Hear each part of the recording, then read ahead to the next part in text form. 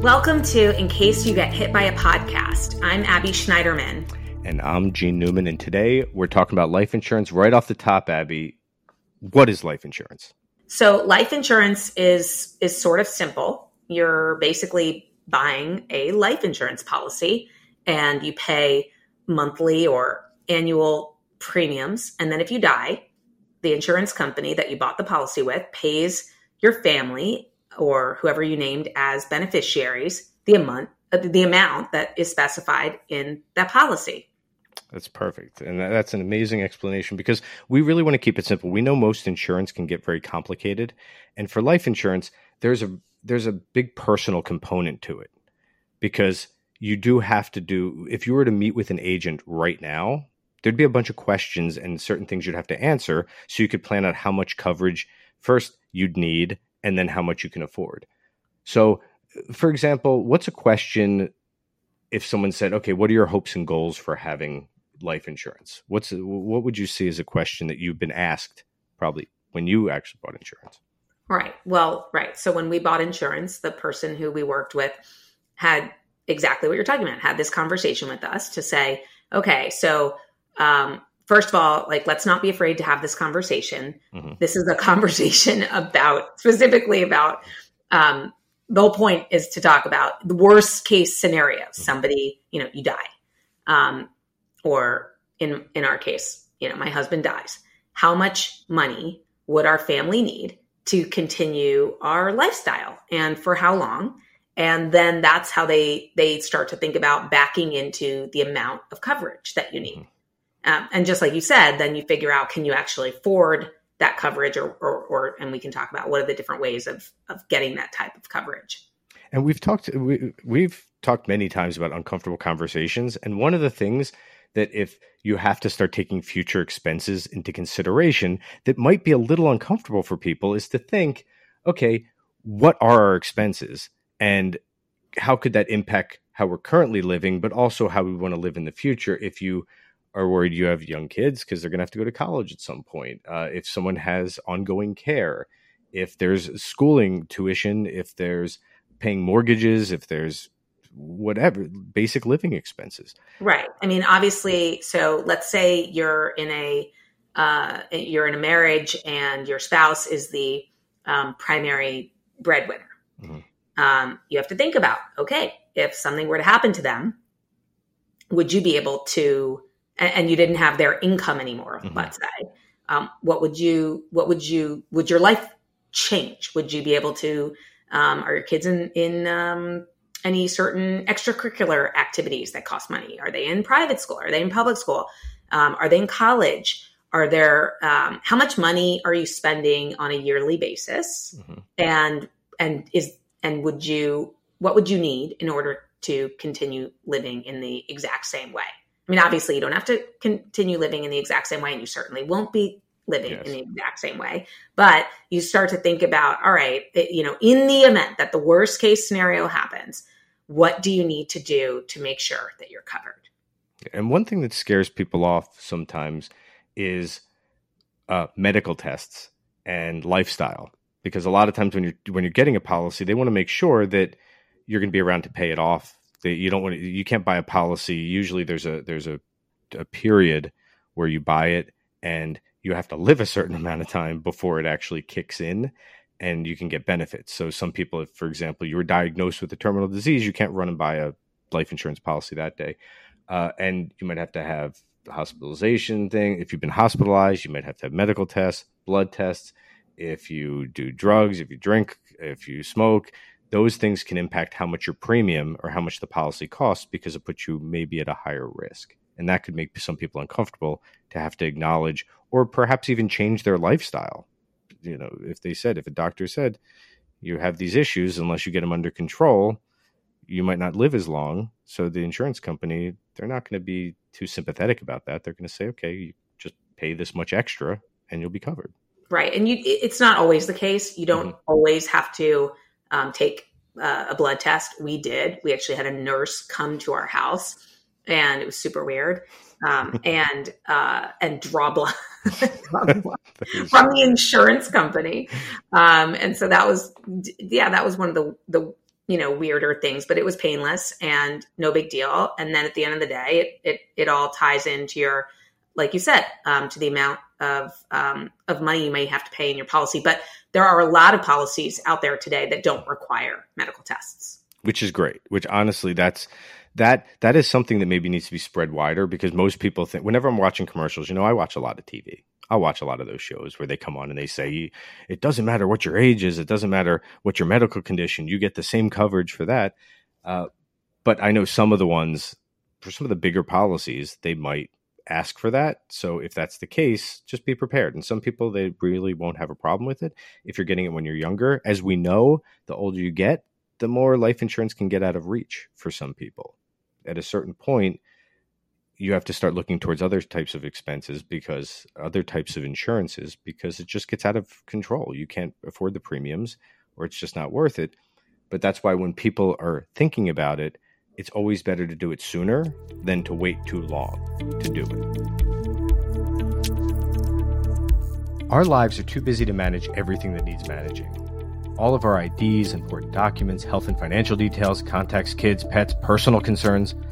Where can you put everything in one safe, easy to manage place? In your Everplan, of course. Our app guides you through all the stuff you need to get organized and helps you keep it that way. No more fumbling around through emails, texts, and other apps to find what you need, because it's all in your Everplan. Download the free iOS app today or learn more at everplans.com. Yeah, as soon as really, we say as soon as you're an adult and have anybody that depends on you and potentially your income, life insurance is really important, because it is a huge protector of your family in the event that something happens. And so in addition to medical information, you also do need to be prepared to discuss financial information. Money you have. We know that. So Abby, run it down for us. Well, it's everything from things like your annual salary, your combined household income, from any other sources like Social Security, a pension, real estate income, investments, et cetera, money in your savings account, checking account, if you have like an IRA or 401k or any other retirement accounts, stocks, bonds, et cetera.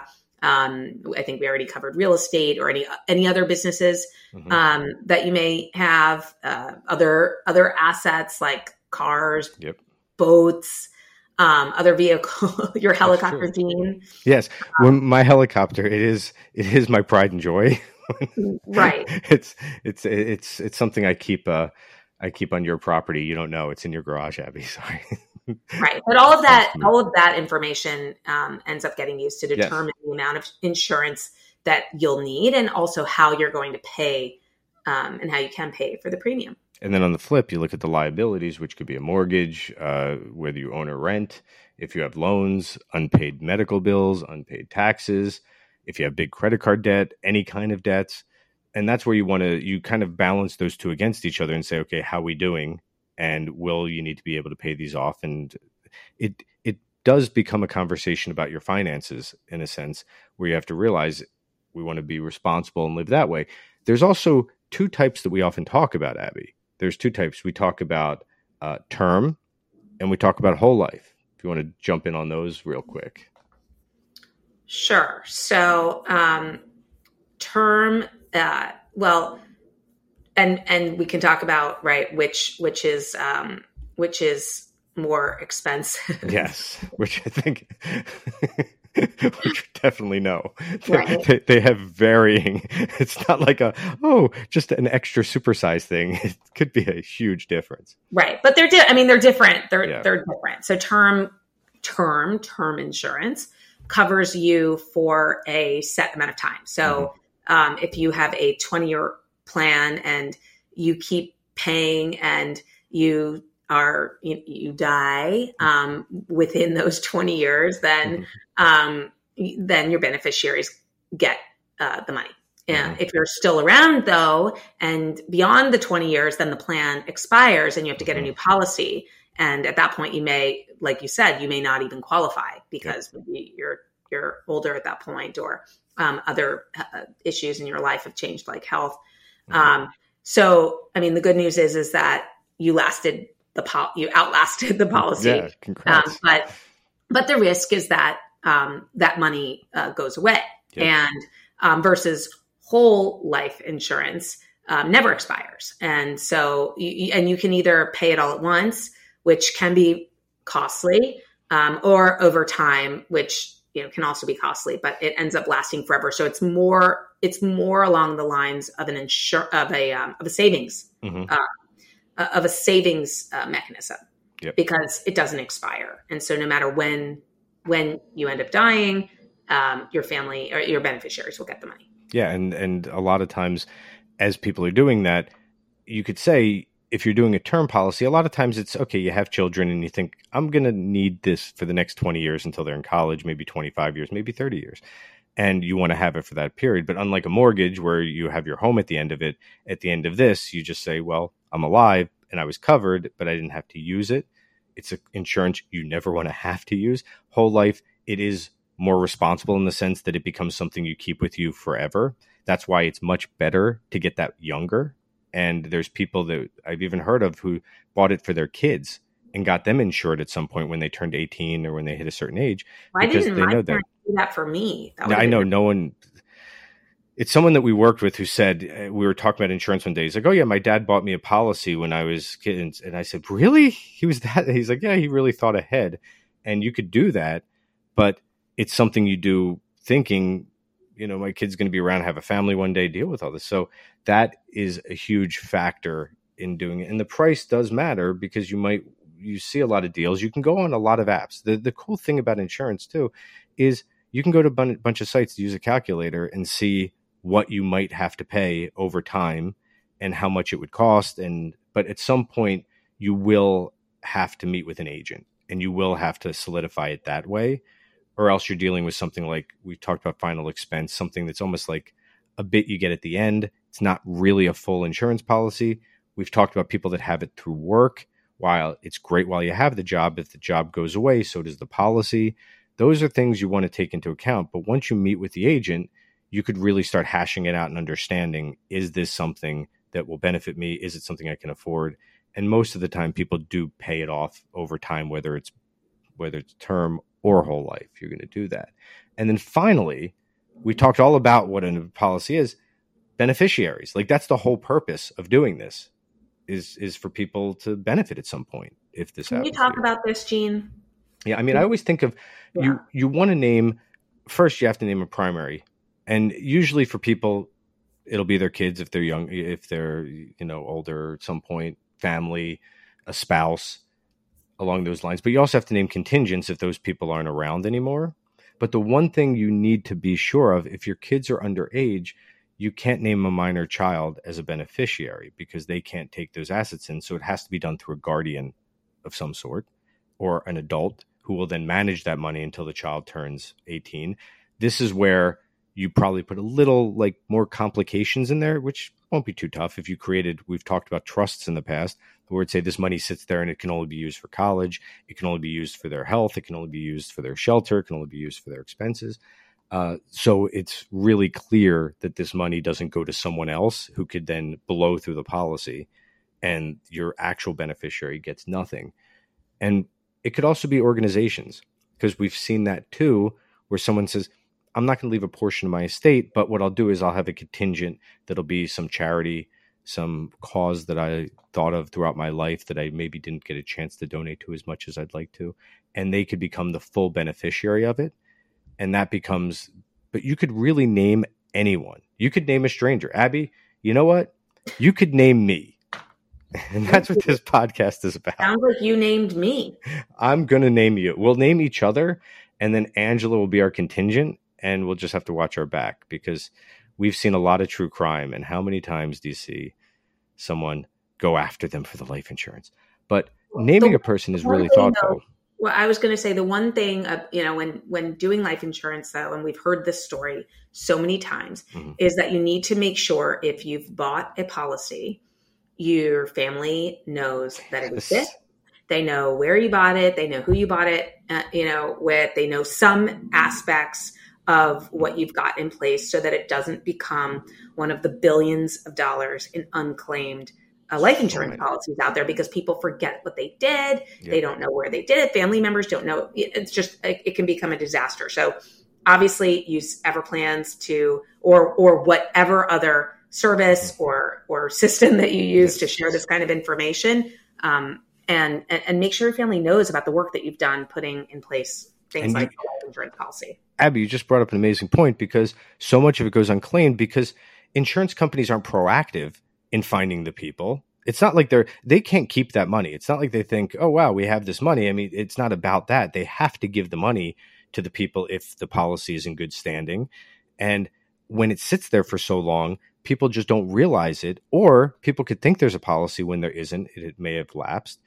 The main thing, too, apart from letting people know, is keeping it in good standing, because if you miss payments, there's a chance if you changed addresses and you forgot and you don't get the invoice or you don't have it on auto pay, your policy could be voided. You could pay for it. You could have a 20-year policy, be paying for it for 19 years, miss a payment here or there, not pay attention to it, and it could expire without you even knowing it. So if someone went to cash it in, if something happened to you, no matter what policy, unless it's fully paid off, which is very rare, they could go in and say, well, you stopped paying it 3 months ago. And you're like, well, no, I'll pay for it now. They're like, no, it lapsed. We sent you notices. You weren't paying attention. So make sure it becomes one of those things you put on a calendar, you remind yourself, you keep on top of, because you don't want to do all this work, go through all of this, spend all that money only to see it disappear.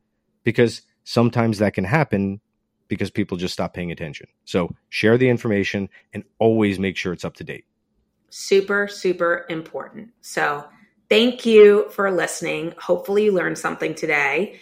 Do you have any questions? Let us know. You can email us at podcast@everplans.com.